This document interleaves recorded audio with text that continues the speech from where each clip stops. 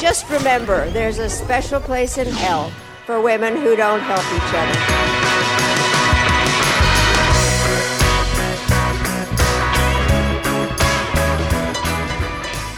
In the culture war, there are no winners, just podcasters. Only a few are willing to risk their lives in the face of some of the dumbest ideas to have ever captured human civilization. Every week, we, Megan Daum and Sarah Haider, humbly accept this mission to bring you conversations that are equal parts shocking, mid, and morally inequivalent. Welcome to A Special Place in Hell. And welcome to hell, Eliza Mondegreen. Thanks for having me. The guest. Yeah. We've been wanting to have you on for a while. So it's a privilege. We have a lot to talk with you about. Sarah, first of all, how are you doing this hellish morning? You know, I made it. I made it here. Here I am. I think that's all. Yeah, I know. That's all I can do. It's really. Merely 10:15 a.m. for you. I have to do this very early in the morning. I hope people appreciate that. You're in Los Angeles? I'm in Los Angeles. Sarah is on the East Coast, and you are in Canada, right? Yeah, I'm in Montreal. That's supposed to be the best city in the world. Why? I wouldn't go quite that far. Yeah, why is it? Yeah. Says who? It's like, because it's like Frenchish America. Like, that's kind of what it is. Is that why it's the best? Yeah, I think the person who said that was only ever here in like June.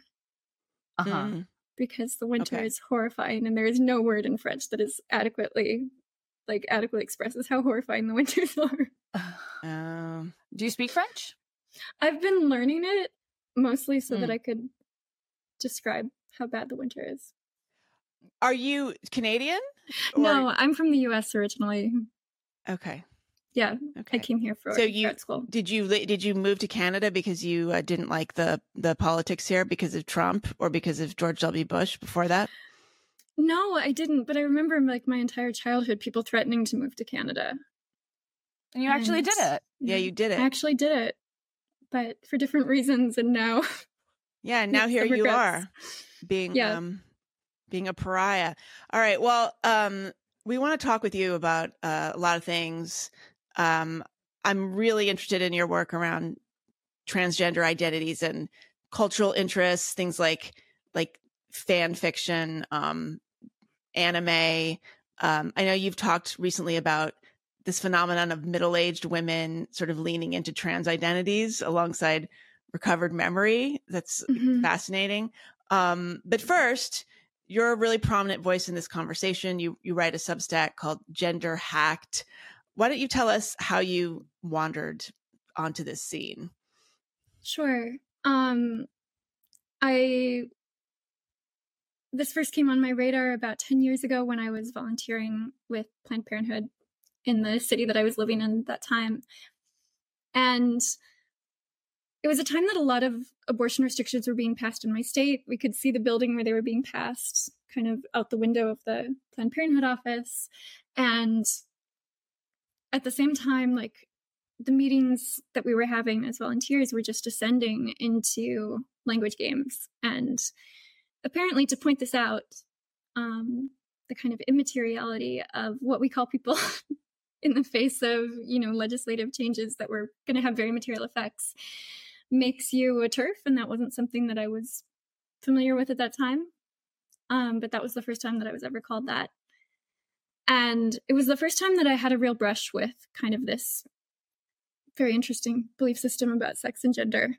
And I think from the very beginning, it just struck me as this new set of taboos on women's speech and women's bodies. And I was never successfully shamed out of that initial impression. But it was still several years before I looked into it. And I think, you guys have both gone down the rabbit hole the same way. And I would be curious what the kind of last foothold that you had on the way down was. Oh, well, it's funny you say this was 10 years ago. Okay, so 10 years ago you were volunteering, or you were working at a Planned Parenthood. Volunteering. Okay, and so were you I don't know how old you were at the time, but were you just thinking like, oh, I'm like a good feminist, like I believe in reproductive rights, so I'm going to do this? Were you thinking you were going to have a career in kind of women's advocacy or this sort of thing? Yeah. I mean, it was like my dream to work for the Guttmacher Institute and do research for them on women's. The Guttmacher Institute is a abortion. Explain what they do. Yeah, I mean, they do abortion and birth control, and so certainly my goals have changed some by then, but the organizations have changed too. Mm-hmm. It's like a think tank. Yeah. It's a think tank, and instead I went into the like general public health world. Okay. So what kinds of things were you seeing though at that time, like 10 years ago? What kinds of things were you seeing? Ago. I mean, 10 years ago, it was really just the push for inclusive language. So it was the very beginning, I think, of, not all people who get pregnant are women. Mm-hmm. And that's what I remember then. And I remember I went to college at the very end of the time that I was in college, like the first trigger warnings and safe spaces were showing up. And I remember like the LGBT center, my best friend at the time worked there. And during our last year, it was all of a sudden full of like pillows and stuffed animals and coloring books. And it was very strange. Yeah. But it was just, I mean, 10 years, like that was more than 10 years ago. It was just kind of the beginnings of things where you have no idea where they're going, but it's a little like, yeah. And at that time, people were making light of it. I remember I was alarmed from the get-go with the direction things were taking. And I was also told, and I've been told this since then repeatedly, that you're really making a big deal out of nothing. That if people just want to be, to have these little safe spaces, what's it to you? Like personalizing something that I saw as a societal shift that was really taking us in a strange and infantilizing and tyrannical at the same time direction. But it would be shifted in the conversation as, why am I so worried? Yeah, right. Why are you so interested? Right. It made it about me, and I never saw it about me. And that was, I think that's one of the many, many ways this conversation is such a, it's so distorted, but it's also so toxic and nasty, because if you speak out about it, immediately there's something wrong with you. There's something wrong with your intentions. Yeah. It can be hard, I think, for women to deal with. Yeah. Yeah, I mean, there's this, you have this prurient interest, and why do you care so much? And maybe you just don't get it, and maybe you need to support it even if you don't get it. And that seems to bring some people into submission, and it seems to make other people very, very, very uncomfortable. Mm-hmm. And it sounds like, Sarah, it made you very uncomfortable. It made me very uncomfortable. I had read, plenty of Orwell at that point.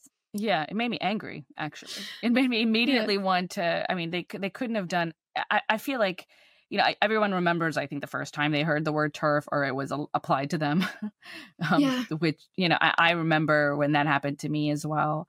And it was just a simple conversation I was having with somebody I thought was a friend, or was a friend, up until then, I guess. And then I had some questions about, we were discussing something that had happened relating to trans issues, and we got onto the topic, and I was like, I'm very supportive, because at that time, I'm just a good little liberal. I'm very supportive, but obviously they're not trans women are not actually like women, they're not, that there's a difference in the experience. And it came up especially because it was on my mind, because at that time there was these private forums that I was running as a safe space for ex-Muslims, and safe space. I started using that terminology. I didn't even know what it meant. I thought it meant a literal safe space, because in our context, you can be killed. Safe room. So I thought it was actually not ideological safe space. I thought it was an actual, we'll keep your privacy. enforce these rules that make sure that other people respect your privacy so you don't get hurt or harmed, like physically. But in any case, and there was a conversation I remember witnessing, I wasn't a part of, but I remember witnessing between a trans woman, so like a male who identifies as a woman, and a woman, like a female, and they were talking about the oppression in Saudi Arabia. And the woman says to the trans woman, like, well, these, I respect that you've had like a certain kind, like you've had an experience, but our experiences are different in the context of Saudi Arabia, right? Like, and it became just a shit show. Like this conversation, I mean, insults, like people were like literally shaking, crying, couldn't, I was like, wait, this is an obvious, like what she's pointing out is an obvious truth. And it's like, what kind, it's that whole like sense of like, I'm in some kind of like alternate reality where nothing is making any kind of sense. And I'm just witnessing it. I'm not a part of it. I'm just witnessing it and thinking there's something wrong with this discourse, that we cannot point out an obvious truth, that obviously a biological man who is in the closet about his transgenderism does not have the same oppression as a biological female in an extremely patriarchal society where she can't even Saudi Arabia. She can't even drive at that time. Like there were all kinds of restrictions. She can't leave the country by herself. She has to have like a male guardian who grants her permission for everything for her whole life. Like she's always kind of a legal that minor. Sounds like a fetish though. That's like in the kink community. But like there can't be a society in which this is more clear. There isn't a human society in which like the separation of the sexes is so distinct, Yeah. And yet, and so that was my first like, huh? And it's astonishing narcissism is what it is. Incredible, like at the root of this. Everything is about, like the hurt that the trans person was experiencing by hearing that those experiences were different was supposed to supersede like the total oppression reality on the ground. Yeah. So that was, I discussed this with my friend and he was just like an outsider, but then he like sent me this like, I don't know, social justice, like dictionary, something, and it had the word TERF in it. And he sent me the definition for TERF. And I was like, what's that? Like, and he was like, that's what what you are. This, I mean, I think it was about around 10 years ago. Yeah. Mm-hmm. Yeah, that's about when it kicked off. Yeah. So Eliza, did you go to graduate school? I feel like I read that you were like trying to find anything else to study, but as soon as you thought you were out, they pulled you back in. So what was it about this issue that you couldn't turn away from? Yeah, so I couldn't afford to go to graduate school right after university, and I saved up for many years. And my plan was to like save a lot of money, move to Europe to study, whatever kind of, I'd always really loved history. I was especially interested in like the period between the two world wars and the Nazi eugenics program. And I had all of these ideas about what I might study. And when I finally like had saved enough money and I was writing a proposal for graduate school, it was like, okay, you can do anything other than gender stuff. And then every time I went to the Library of Congress to, research and write, I would be researching and writing about gender stuff. And finally I just gave up. Yeah. So how did you sort of start focusing on these kind of cultural elements? Because I think like what you talk about is so fascinating, and we don't hear about it as much, just sort of like the strange avenues through which people kind of find their way into this world. So I don't know if you want to start with like fan fiction or anime or what. So why don't you just take it away? Yeah. So I haven't really dug deeply into fan fiction or anime. Like it comes up. And I definitely make a note of it when it comes up. But the reason that I became really interested in the online communities was that I saw that the hold they had over people in my real life, that they could make someone,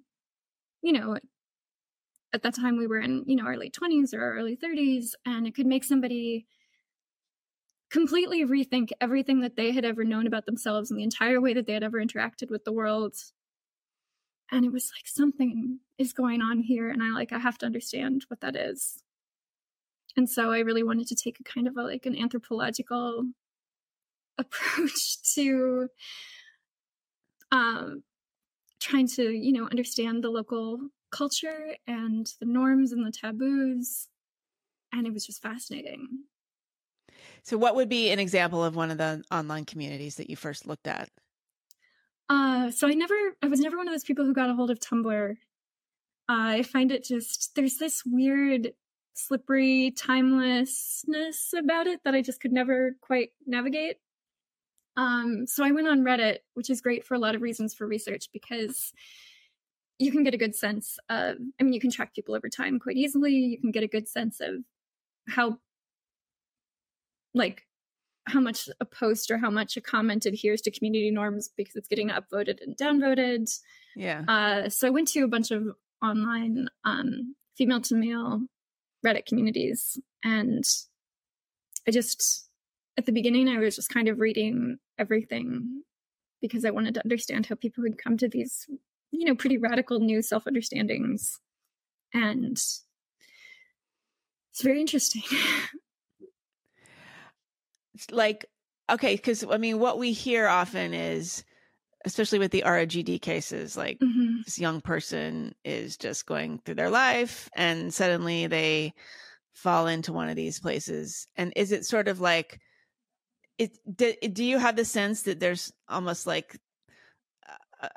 group or a family sort of there, waiting to pull them in? I think people can get very conspiratorial minded about this, as if there's some evil conglomerate deep inside these communities, purposely trying to pull people in, and it's not that organized, obviously, but how do you sort of trace the steps? Yeah, I think that what it's tempting to think of as a conspiracy or a plan is much more like an emergent characteristic of these kinds of communities, where people all have the same problem, and especially where people all have the same problem, and it's cognitive dissonance. So you have basically the trajectory is kid goes online, really almost anywhere online, or kid goes to school and is prompted to consider gender in a way that they haven't been before, and prompted to publicly identify themselves with a gender. And this is saying a lot of things about you when you do this. And some of those things are okay, well, maybe I'm comfortable with kind of the, sexist expectations for boys or girls, or I'm comfortable being sexualized, or I'm a boring, cisgender person who doesn't have anything worthwhile to contribute to any conversation and is basically an oppressor. You can see why kids who are being prompted constantly to consider this and to publicly identify themselves would say, well, that doesn't really, that kind of chafes, that really doesn't fit. And then they're questioning. And as soon as they're questioning, they're told that the fact that they're questioning makes them transgender, because cisgender people don't question their gender, even when they're constantly prompted, and even though when it's really loaded, and even though nothing's defined. And then they have doubts, and they're told that the doubts also make them transgender, because why would you doubt yourself unless you were really trans? So it's the way that I really think about these communities is it's like stepping in quicksand. Yeah. As soon as you have a foot in it, it's too late. Yeah. So how do you, because I've seen the mechanics that you're, that process that you're describing. I've seen it also when I've been poking around these communities, from the same kind of fascination of what is going on. And it is, watching it, seeing it happen again and again, there'll just be some young person who'll say, this happened, or sometimes I do this, and normal girls don't do that, or normal boys don't do that. And, and so I relate more to my sisters than to my brother or whatever. And they are, prompted to think about things from the lens of gender, and to put on the gender glasses. And then suddenly, here's this thing that now explains all your problems or many of your problems, many of your problems it explains. And then on top of that, it gives you this identity and also a path to fix your life and make everything so much better. So that I feels like there's a package, it's the identity, like the sense of like fulfillment and significance that it can provide you. And then on top of that, also a plan of action, Totally. kind of a politics to look at the world. So it's so tempting. And I'm not surprised at all that many, many young people fall into it or find it very interesting. And I think Megan and I have talked about this multiple times, like where would we have been necessarily, like if these were the politics of our era, like if this was how young people were prompted to see themselves, how would we have seen ourselves? And I, like to think of myself as somebody who would have just shaken it off as bullshit. But it seems that if, the more you are surrounded by everybody who thinks that way, it is human. It's not even irrational. It is actually rational to then there's something wrong with you if you don't fall into it, maybe. There's a reason behind why we think that if we're the only person who thinks something, that we might be the crazy ones. Like, that's not an irrational conclusion at all. And it's interesting that that's, the position that anybody's put in, that who's thinking, I don't know about this. Like, I don't know if this explains it to me. So how would a young person like shake it off? Do you think, like, are there off ramps to this, to this whirlpool? Like, at what point do you come out of it? Or I don't even think it necessarily needs to be a young person, although of course young people are more vulnerable to this. But how does anyone come out of it? Yeah, so that's one of the things I've studied too. Is kind of like what causes people to, or what do people say pushes them towards detransition and desistance. And I've noticed a couple of different like pathways out. And one of them is you run into, medical complications. And that can often be, it puts the brakes on the medical transition, and then the social part kind of falls apart over time. Another one, much bigger, is that people will say they ran up against the limits of what transition had to offer, and it wasn't enough. And I think that we're going to particularly see this with this, rapid onset gender dysphoria cohort, where in the past, clinicians really used to screen, like, I have a lot of critiques of gender medicine from the very inception all the way along. But in theory, clinicians used to screen for unreasonable expectations that patients brought to transition, and now they don't. And so you have a lot of kids who have absolutely impossible expectations. The idea, like just the idea that you would ever change sex, or the idea that you could ever control the way that people saw you. Like, you can't do these things. You are not going to get these things out of transition. And when you run into that, some people double down, and some people double down for a long time, and some people will double down for a while, and then they'll get out. And they'll say, like, if I could really be a boy, that would be very appealing. I really hate being, they'll still talk about how the appeal of transition is so strong, but what's available isn't enough. It's not good enough. So I want to pause there, actually. You say that in the past, clinicians would screen for unreasonable expectations. How far in the past are we talking about? Who were those clinicians? Were they counselors as well as medical doctors, surgeons, that kind of thing? And what really happens now? Because again, I don't think we can emphasize this enough, because people say there's no way that these clinicians aren't at least telling these patients what, to some degree, what's going to happen. Like, they just can't believe it. Yeah. So I'm not sure exactly when this like really tapered off. There's some clinicians who insist that they still do this. I kind of have my doubts, because when you ask these clinicians what they do to assess patients and to kind of warn them about the limits, everything gets very fuzzy. But basically, I think, in the 1970s, for example, you have patients, mostly male, going to gender clinics. They're mostly older, and they're fairly brutally assessed for their ability to pass convincingly upon transition. And the ones who are not going to pass, or the ones who are not going to be able to live with not being able to pass, are screened out.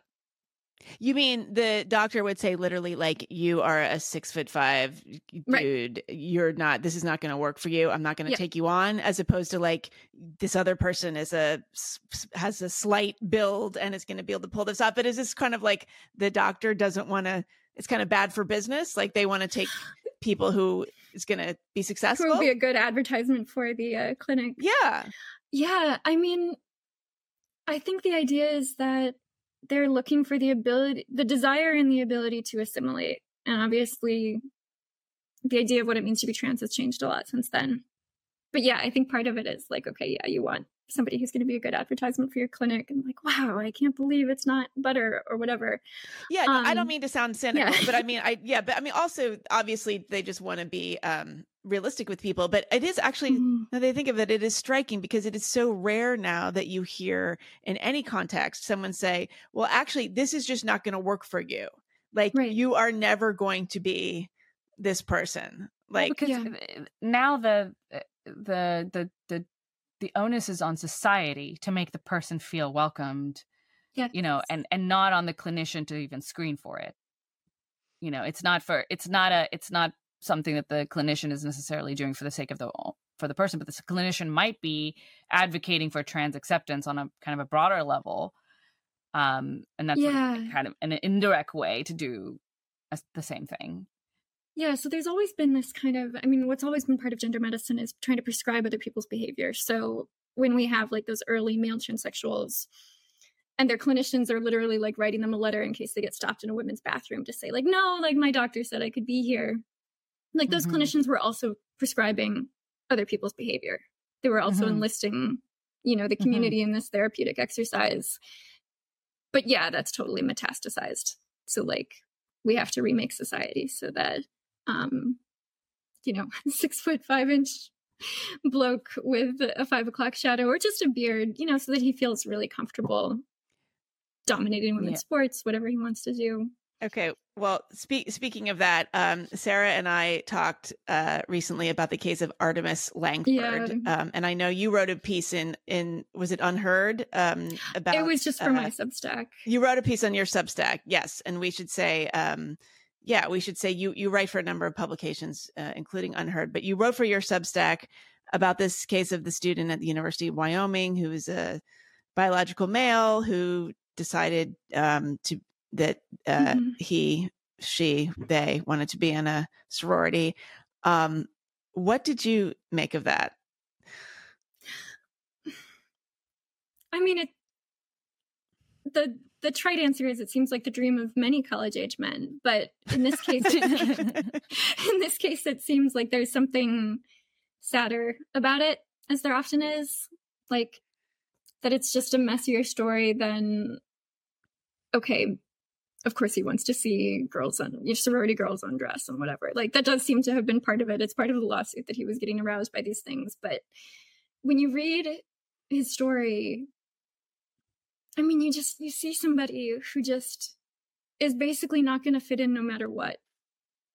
And they have been written basically the cruelest prescription for how to not fit in, which is to try to force other people to accept them as a woman, as a member of a sorority, you know, those really notoriously loving and gentle societies where there's no. Yeah, I was going to say, if you want to be, he's getting the full girl experience of being excluded by other girls. So, welcome to the club. Right. Yeah. And this is something that I struggle with AGPs in particular. Because on the one hand, I think of them as separate from the rest of the trans population, just broadly, of course, like we're making like, I'm painting with a broad brush here, but it is the case that so many other of the other like typologies, I guess, or types of transgenderism, or what might prompt it, feels like they're running away from something into something that is far more fulfilling. But with AGPs, it's more like they're chasing something. It's like a running to, and kind of almost surrendering to this desire. And on the in the short run, I'm sure it's wonderful. Like, I'm sure like it's great to have society, play along with something that you find so, alluring, primarily sexually, but maybe in other ways as well. And it must, that must be wonderful. And especially if you were an awkward guy, if you were this guy who, Langford, what was the name? Artemis. Artemis, I can imagine this is a person who never fit in a lot of places, was always awkward, was always like a weird guy, even a creepy guy, you might like, it's the kind of person you might even like attach that label to. And I'm sure that's a burden to bear. And there's not an easy way out for, especially in like more modern society where young men are more isolated now than they've ever been before. They don't have the kinds of societal institutions and sort of pathways to becoming, a man, or just like not a weirdo really, and maybe just it feels as if that those kinds of institutions, which we saw as cruel, like look, when I look back at them, it's like, okay, that was cruel. I'm glad we don't live in those times. And now I think, all right, but now we have a bunch of, grown people who are kind of lost, and they haven't been properly socialized, and they act kind of like weirdos, and they upset other people. And, I think that that's kind of a little bit of the AGP story too. And I definitely feel like some of the younger AGPs buy into the idea that they also buy into the idea that they are actually women in some significant way. And I think that those of them who are very sensitive to the way other people feel and don't want to make women uncomfortable, this helps ease their conscience a little bit when they're pressing into women's spaces. So I find, at first I didn't find the AGP case very fascinating, but now I'm increasingly finding it more interesting. Yeah, it's very interesting. The best way that I ever heard autogynephilia described was that it functions like an addiction, and so it escalates over time. You need more and more of whatever it is that you're addicted to. And that a lot of the rage that we see from these men is when, you have an addict and you interrupt their fix, you interrupt their supply. Yeah. And it's also interesting to see like the intellectualization of it. And I think last time we covered we covered AGP on an episode. We got lots of comments, like lengthy comments from AGPs, like self-described AGPs. And I always find them interesting and, thoughtful and very like deeply articulated in a way that, the other stuff. They're really highly intelligent people. A lot clearly, of them. Yeah, clearly, in a way that, the girls who are becoming trans men, they kind of are like not extremely articulate, I feel like, in how they're describing what's happening to them. I think intellectualizing and like the way that they're creating a framework that supports what they're doing or how they're identifying. I feel like that's not something I see as frequently among the trans men. Well, would you say that that's true? I need to think about it, but I can kind of see that. I think the thing that's so interesting about like the young female communities, and even like Megan mentioned, like the older FTM communities, is that there's this tremendous focus on what they are not. So they're not women. And no matter how much doubt they have about their trans identity, no matter how uncomfortable they feel, maybe being seen or not seen as a man, and whether they want to be seen that way or having some mixed feelings about that, the main thing that they have is this rejection of being female.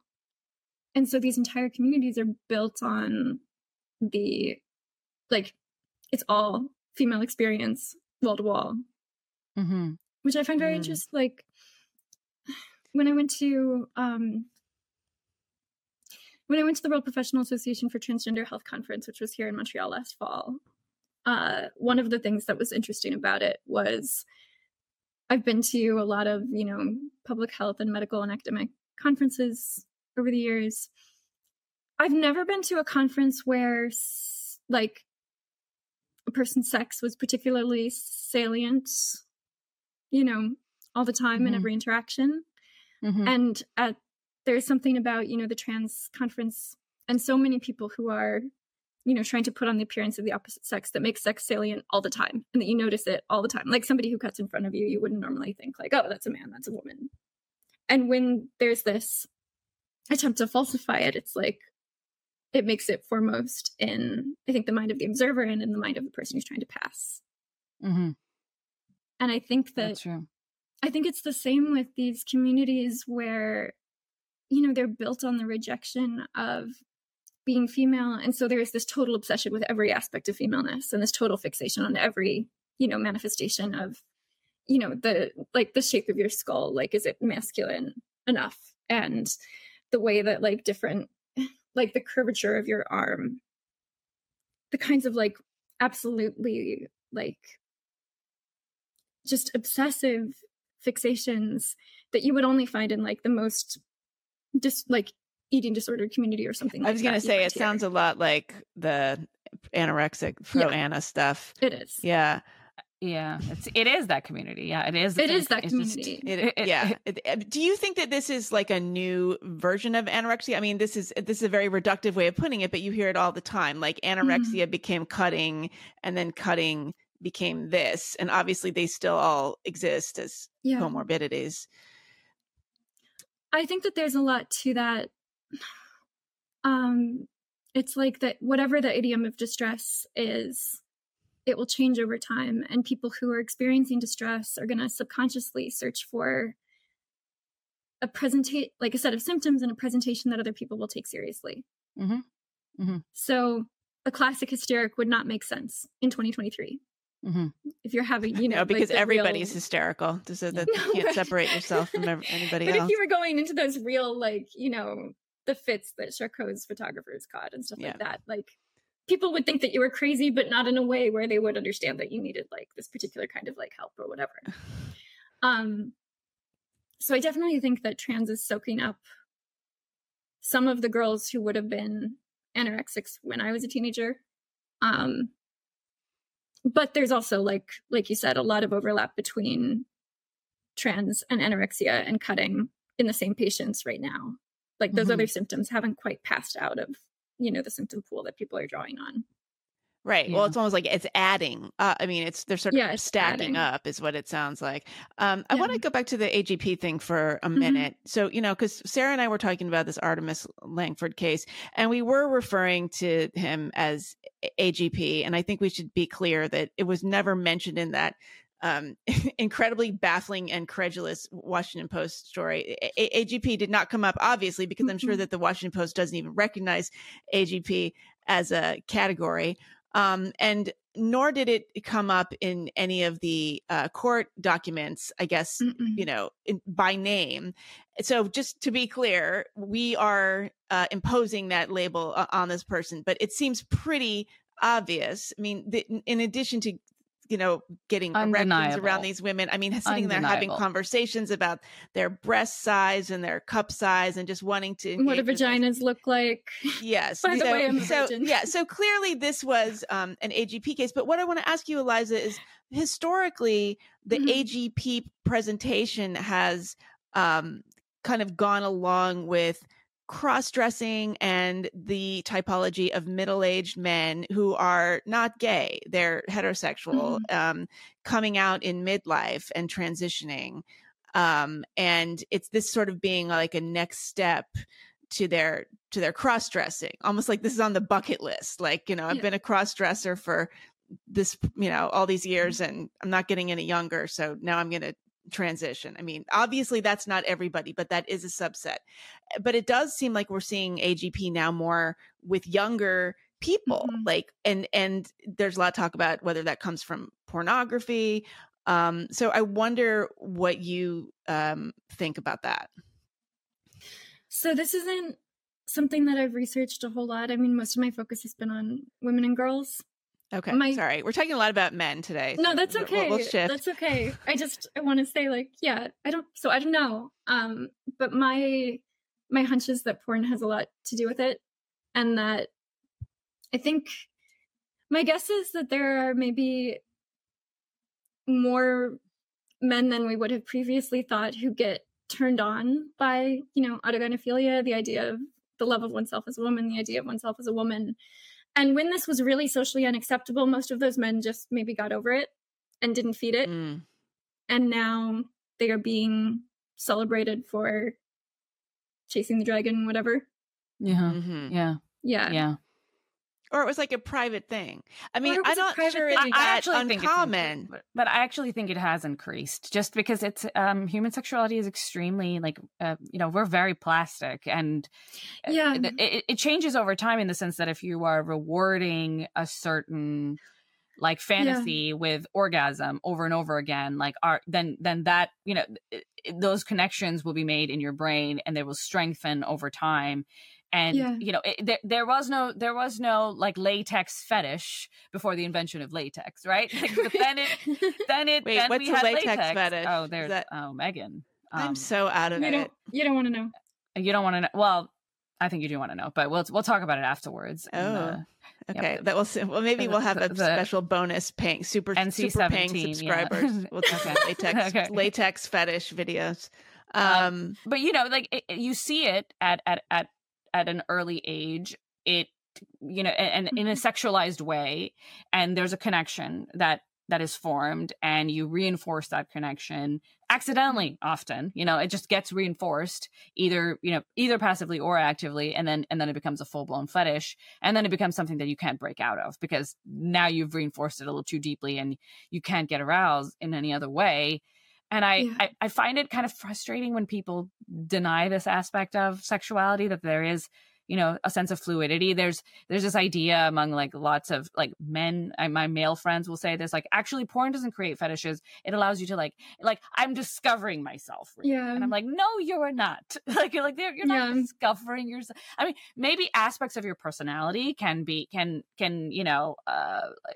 shape where you might be initially attracted. If you're somebody who's a very dominant guy or a very submissive guy, whatever, like that's kind of the hole you first fall into.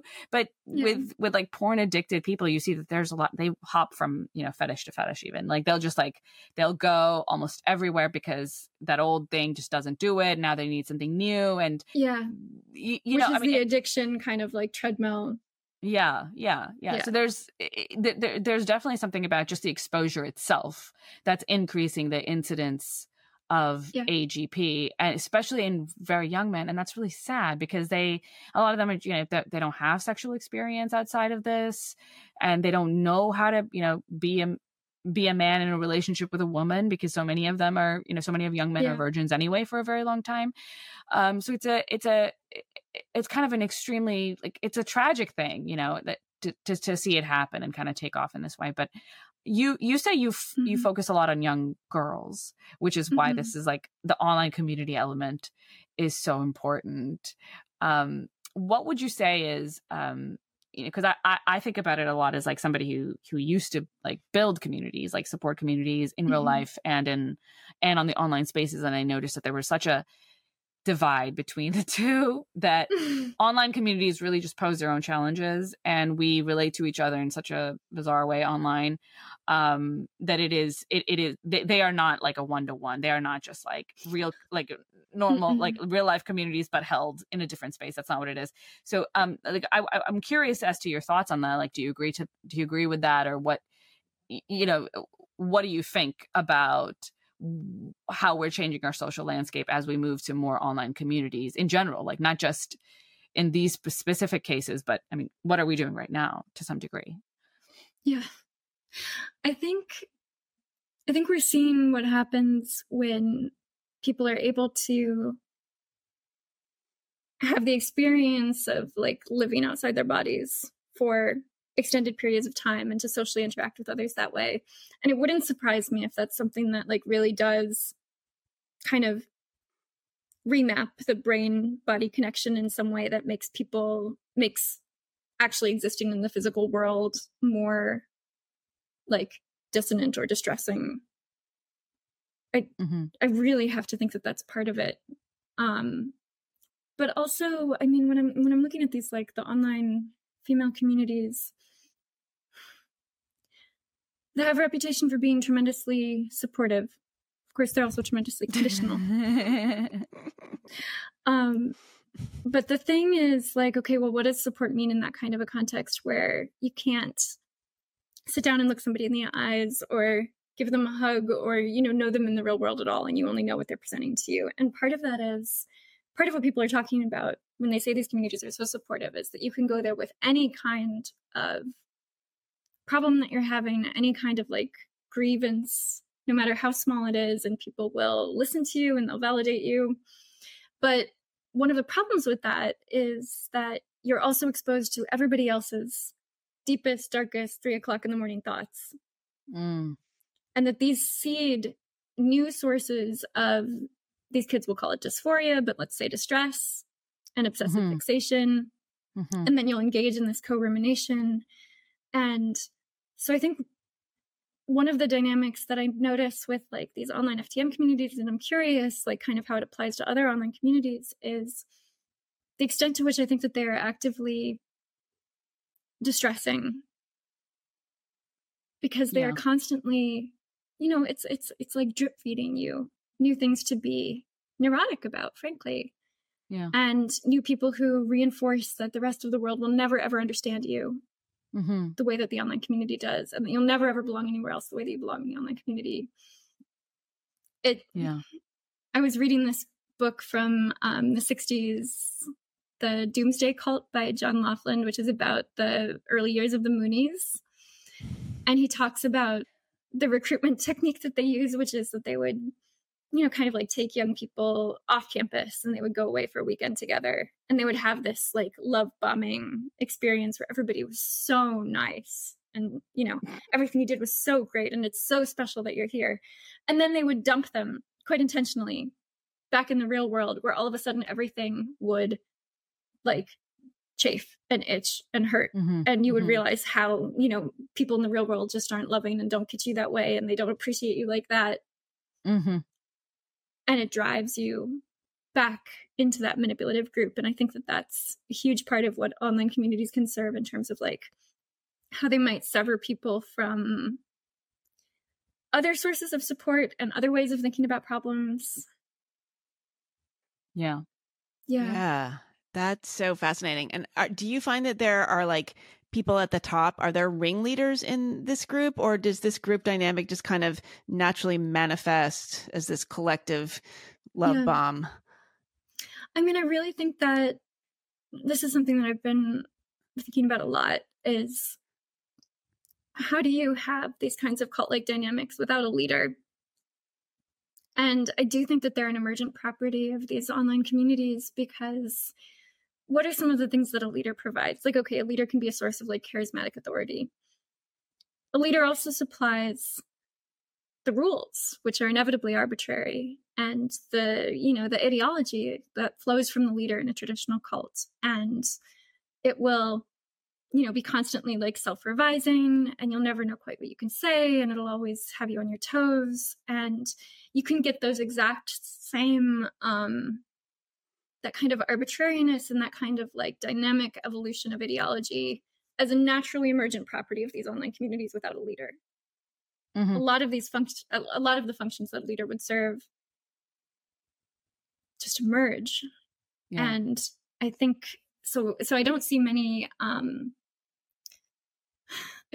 leaders, and I don't really see the need for them in the same way, because you have the same, these people who are seeking answers, and the kind of self-policing and the walking on eggshells and all of these things that come so naturally out of an insecure group that all has the same problem.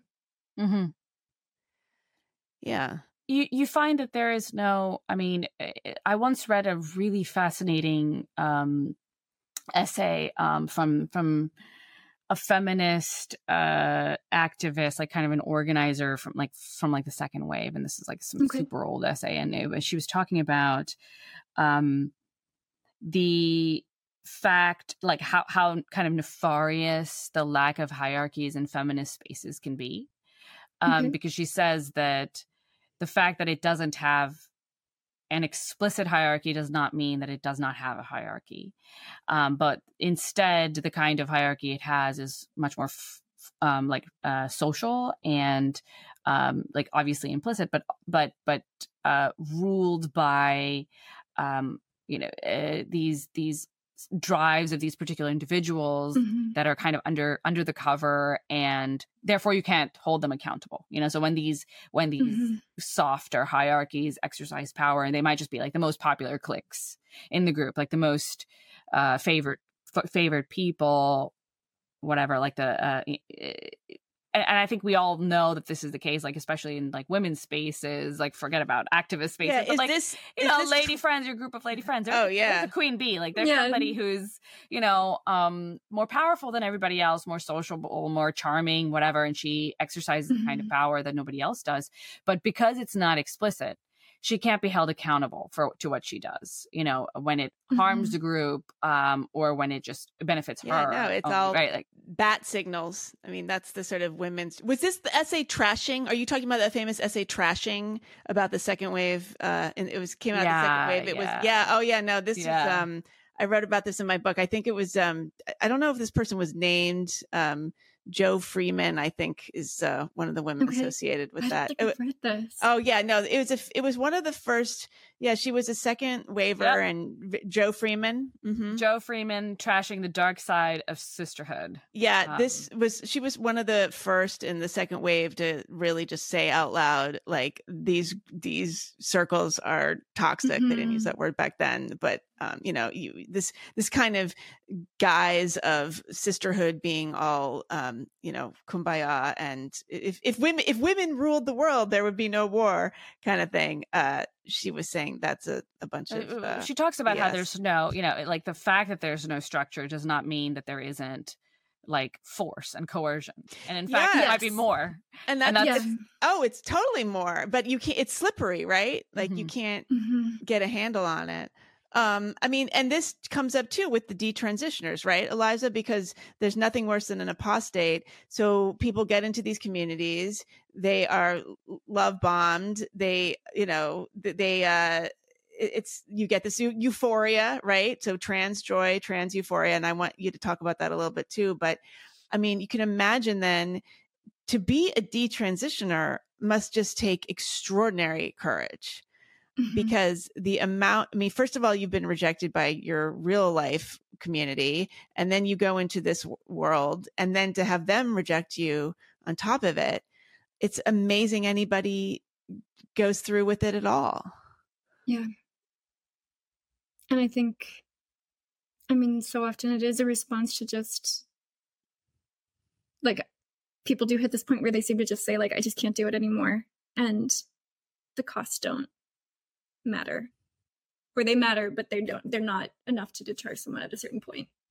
Do you think that the detransition communities are now sort of growing and strengthening enough to counteract some of that?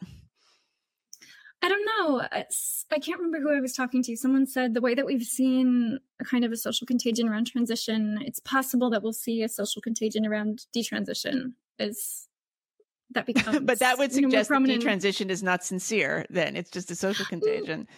I don't think that sincerity is the right way to judge a social contagion. Yeah, because I think you can be sincerely felt. It can be sincerely felt and like socially influenced at the same time. Right, but I mean, a social contagion would suggest that. This you mean is not emanating from themselves? Authentic experience, like right. So, but that's now, yeah. But that's so many, so few of our experiences actually do emanate purely from like our inner, like deeper speak for yourself. I'm totally authentic. Everything I think is,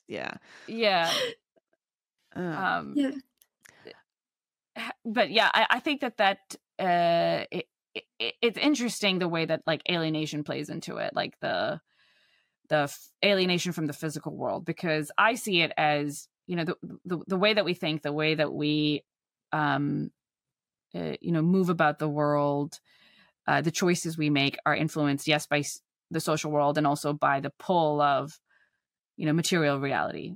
Like that itself has, Hannah Arendt said this, and I thought it was like one of those things, like when I read it, I was like, oh, right, of course. Like when she said that reality, like fact, truth is coercive, like in its nature. Mm-hmm. Like that's what it is, because you can't argue with it. You can't do anything about it. You must like submit. You must just accept that that's what it is. And so if we think about ourselves as beings, we're being pulled in several different directions, sometimes by social factors, sometimes by whatever our internal desires might be absent anything else, and tendencies might be absent anything else, and then also what material reality, the influence of material reality. I think it's interesting that you see this kind of phenomena take place when our bodies have become kind of irrelevant to who we are, and the kind of feedback that our body provides. I mean, it's interesting when people say touch grass, that's what they're saying. They're saying, you're actually trapped. You're actually over socialized. Like that's what the internet is doing. It's producing a kind of over socialization, and you need really the coercion of reality to take you out of it, and that's what touching grass can do, going fishing. And it's interesting that a lot of I hear also this from like parents who read about this. Really, I don't hear it. But from parents who are trying to, that would require going out. That would require touching grass. That would require going to a picnic and talking with other parents on the grass. But parents who are of children, of young girls often who are wrapped up in this gender stuff, they will just like go hiking with them more often, like take them camping, like have like very physical experiences, like of them interact, using their hands and become, you hear them still, like they take them away for a vacation for 2 weeks without their phones, like on a backpacking trip or something, and like the kid is better. Not lo and behold they're cured, but but they're better because their connection with their bodies is something that becomes relevant again. Their bodies become relevant again, and I think that circumstance, like giving your child that circumstance, and allowing them to experience themselves as a body as much as as this social being, this mind, is an important thing to be able to do. And it's interesting that none of us are doing it. It's not just like I'm not falling into the gender stuff, but I might be falling into a lot of other crazy rabbit holes because I'm too over socialized. No, not us, of course. Not us, never. And that was another thing that often seemed to be part of people detransitioning, was like they would meet someone who, with whom they want to share their body and who appreciates their body and who reconnects them with their body. Like this isn't a coincidence. Right. Eliza, you've talked about this concept of competitive credulity, and I love this. Explain what you mean by that. Yeah, so competitive credulity, this is something Louise Perry and I talked about with reference to recovered memory and also with gender affirming care. And it's basically a dynamic that I see taking hold in psychiatry and psychotherapy at different stages, in which you see kind of a diagnosis become an identity, and then that becomes a social movement. And so the therapist moves from, serving the patient in front of them to serving this greater cause. And the way to do this in the case of, recovered memory and satanic panic and gender affirming care is that the therapist develops or demonstrates greater faith in the cause by being willing to follow patients wherever they lead. And so if a patient comes to you and says, oh, well, I have some kind of dissociative episodes where I don't really feel like, I just feel like I'm not all there. That's something that just about any therapist can believe. Like, we know that dissociation is a human experience. If a patient comes in and says, I have 16 personalities of all ages and genders and races, that's something that if you believe that, you are showing that you are really committed to this cause. When it comes to gender affirming care, it's very easy to see a teenage girl come in and say oh, I'm really uncomfortable with, going through puberty, and I'm really, really don't feel at home in my body right now, and I'm not sure what to do about it. Anybody can believe that. if a girl comes in and says she's really a boy and she needs to, you know, bring her body kind of into compliance with that identity regime, it does take something special on the part of the therapist to be able to overlook everything else that's going on in that patient's life.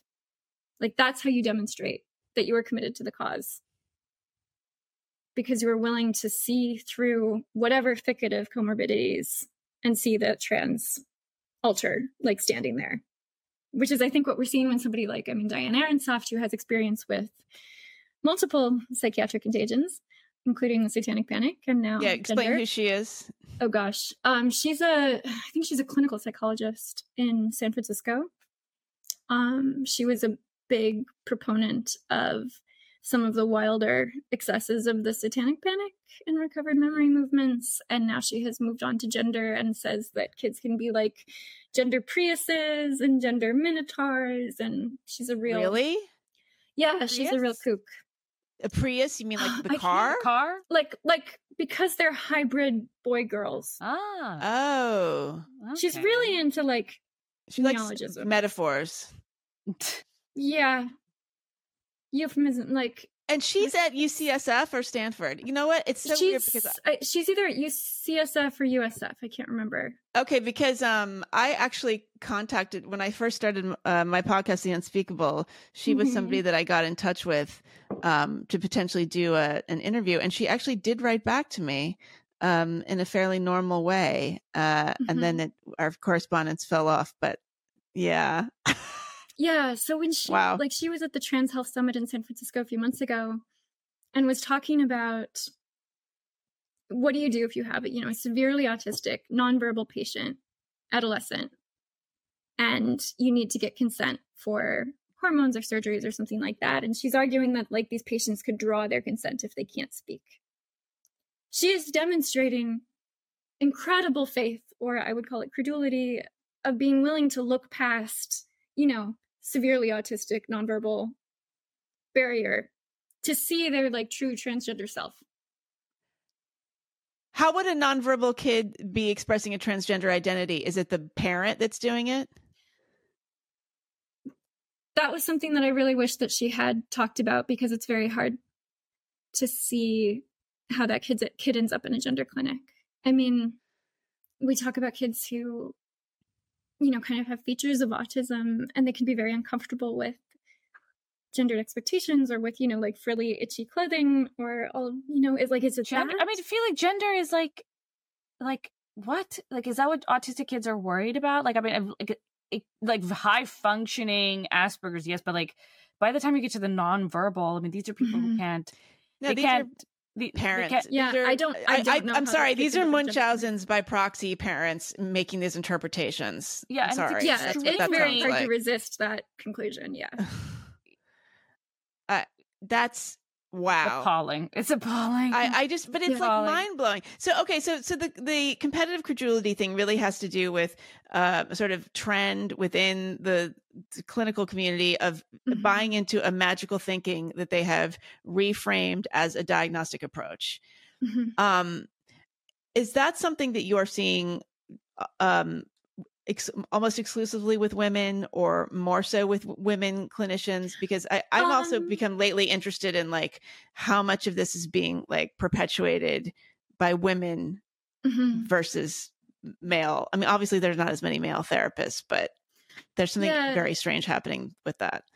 I mean, it's hard. Yeah. Like you say, it's hard to say because the profession is pretty slanted toward females. And so the overrepresentation would be kind of a normal feature of that. But I don't know. I think, it does play on a kind of a pathological empathy. Mm-hmm. Yes, exactly. And the culture, I was just talking about this with another guest and like on my other show, and like the culture has become the women set the moral tone for the culture, and women are agreeable and have more empathy. And so all these characteristics have been mapped on to society more broadly. And there isn't a kind of, stereotypically male sort of rationalist energy to counteract it. Or if that does try to come in to counteract it, it's tamped down pretty quickly in the name of justice or inclusivity or whatever. And I think that's a huge part of what's happening with this movement. Yeah, kind of at every stage. I mean, what Sarah and I were talking about of just the kind of changing social expectations, and that you're supposed to acknowledge and then defer to, like, you're hurting this guy's feelings by reminding him that Saudi Arabia is, a pretty sex segregated society. There is just this prescription that, like, you're supposed to be kind and you're supposed to not hurt people's feelings by bringing up inconvenient things that they don't want to be reminded of, and that this world of inconvenient things they don't want to be reminded of keeps getting bigger and bigger and bigger. Right. And it isn't that kind of going against the entire point of therapy, which is to confront difficult truths and, like, find a way to cope with, like, reality as it is. I found something very interesting the other day that I haven't had a chance to look into yet, but it was like trans affirmative CBT.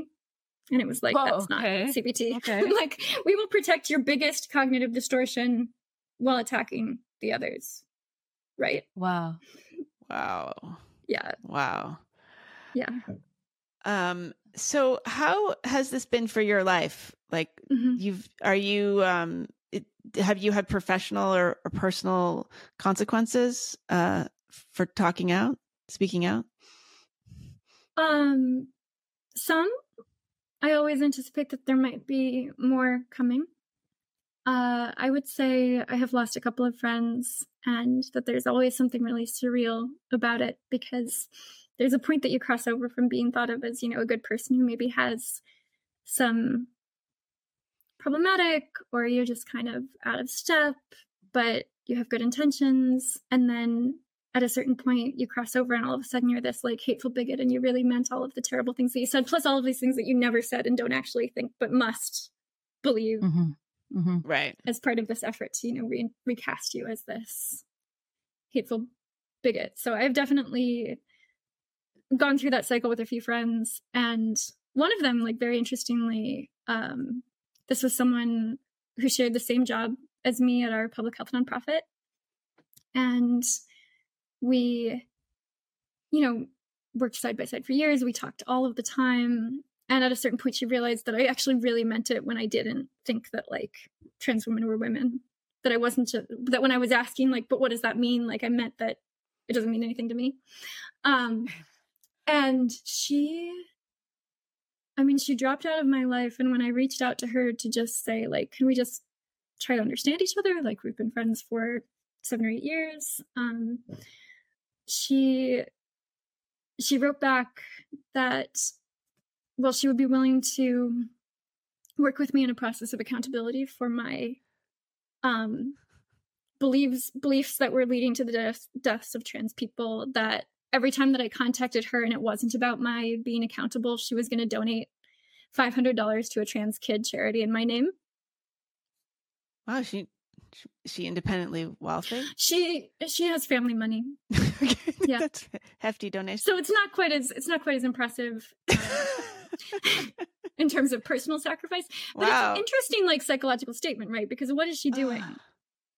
Is she trying to? She's holding you hostage. I mean, that's right. a blackmail situation. I mean, it's kind of like there's holding me hostage so that I won't tell her things, but it's so I won't tell her things that she doesn't want to hear. Right. And it's like a way of managing the contagion that I have exposed her to, or the contamination that I have exposed her to. Wow. Cleansing it. Yeah. Yeah, but, like, talk about a desperate, I mean, that is a white knuckle. That is a death grip on a set of fictions. Oh, yeah. Of to a pretty extraordinary degree. Right. It's like literally sinking costs into the thing that you're being warned about. It's impressive in a way. Mm-hmm. Yeah. Yeah. That's the weirdest. That's really weird. I mean, we should let you go. That's incredible. I love it. Yeah. That's so. It's a good idea for signifies things. A lot of. Right. It clarifies what's happening in a really interesting way. Yeah. I know. Yeah. I'm going to use that for something. Like, the next time Sarah makes me use a management tool, I'm going to donate $500 to the pro-Palestinian cause of my choice. Why would I not be okay with that? I might be okay with that. I might be okay with that. So we should let you go pretty soon. But okay. I mean, speaking of sunk costs, one of the things we talk about a lot around here, and I think about constantly, is, you know, the fact that we are going to have big cohorts of people walking around who have transitioned, who have made, you know, irreversible physical transitions, parents who have facilitated these transitions in their kids. And there's no going back. So they're going to have to live with their decision. I mean, Helen Joyce has talked about this as well. And I've certainly been thinking about this for several years, because I see this in several people that I know, some of whom I know, you know, closely, frankly. And I feel like it is a coping mechanism. And in some ways their only choice, because you would literally go insane if you admitted to yourself that you made this mistake. And I completely understand why you would do anything to keep up, to just convince yourself that you did the right thing. So, I don't know what my question is exactly, but do you think that, like, on some level we're going to have to live with this because so many other people are living with it? I don't think that it's going away anytime soon, even if I feel occasionally hopeful that, you know, lawsuits or public awareness will shut down some of the bigger abuses, especially regarding like child medical transition. But like, I don't think that there will be a reckoning. I think that there has been way too much buy-in, both elite and like incredibly personal, like you're talking about with parents, where people will never want to look at what they actually supported. And I think that we see the beginnings of like attempts to manage that problem when we see, for example, like the wild expansion of what gender affirming care means, to include things like, you know, women dyeing their roots and all kinds of like uncontroversial things that they would put it under the heading of gender affirming care. And to me, this really looks like people who are kind of preparing to say, like right now, it lets them defend things that are really controversial and say like, well, that's just gender affirming care. So don't talk about the thing where we're like sterilizing kids. Like that's just uncomfortable. And in the future, let's say things don't go so well for that side of, you know, the right side of history. It will let people say, well, I always supported gender affirming care, and it always meant the totally uncontroversial thing that it means now, which is telling kids that it's okay to play with trucks or Barbies. Right. That's what I. So they're gonna just memory hole this. Well, I think they're gonna keep redefining language, which was how we got into this mess. Yeah. Yeah. I agree with you. I don't think there's going to be a reckoning. There's nothing like it, of too course many not. people have like gone there's on. never, but there's, you know, when it comes to like this kind of thing that's so big, as you said, there's been so much buy-in. Like there's it's never going to happen. Yeah. But do you think this is going to blow over? Like in 50 years, will we have moved on and just be look back like, oh, that was a strange time? I really don't know, because it's obviously a tremendously compelling idiom of distress. I think it'll be hard to, you know, oust it from our kind of vocabulary of suffering. To say you're born in the wrong body. Yeah, it speaks to people on a really deep level. And I also think that the ties between kind of transgender identity and embodiment goals and like all of the frontiers that opens up in medicine makes it very unlikely that it'll go away, just because that is such a lucrative area of like, whether you're doing it for gender reasons or whatever other reason, like the idea of aligning your body with your true self through extensive like medical operation, like that's not going away. Mm-hmm. Yeah. Wow. All right. We'll see. Sarah, do you have any other questions for Eliza? I mean, I do, but we are actually running out of time. We have to wrap it up, sadly. But this is fascinating. I think that, I mean, everyone should check out Eliza's Substack, which the address is what? Tell us where we can find you. What do you want people to know? Everything ends up on elizamondegreen.substack.com. So everything wherever I write it. Great. Okay. Yeah. Well, I love reading your work and listening to you. You're really so much. Insightful, and thank you for all you're doing and thinking about. And I really love A Special Place in Hell, so it's been nice to visit. Anytime. Yeah, thank you. Welcome anytime. Yeah. This is Your kind of place. We'll love bomb you in hell every time that you come here. So that sounds good. Okay. Thanks. All right. Thanks, Eliza. Thanks.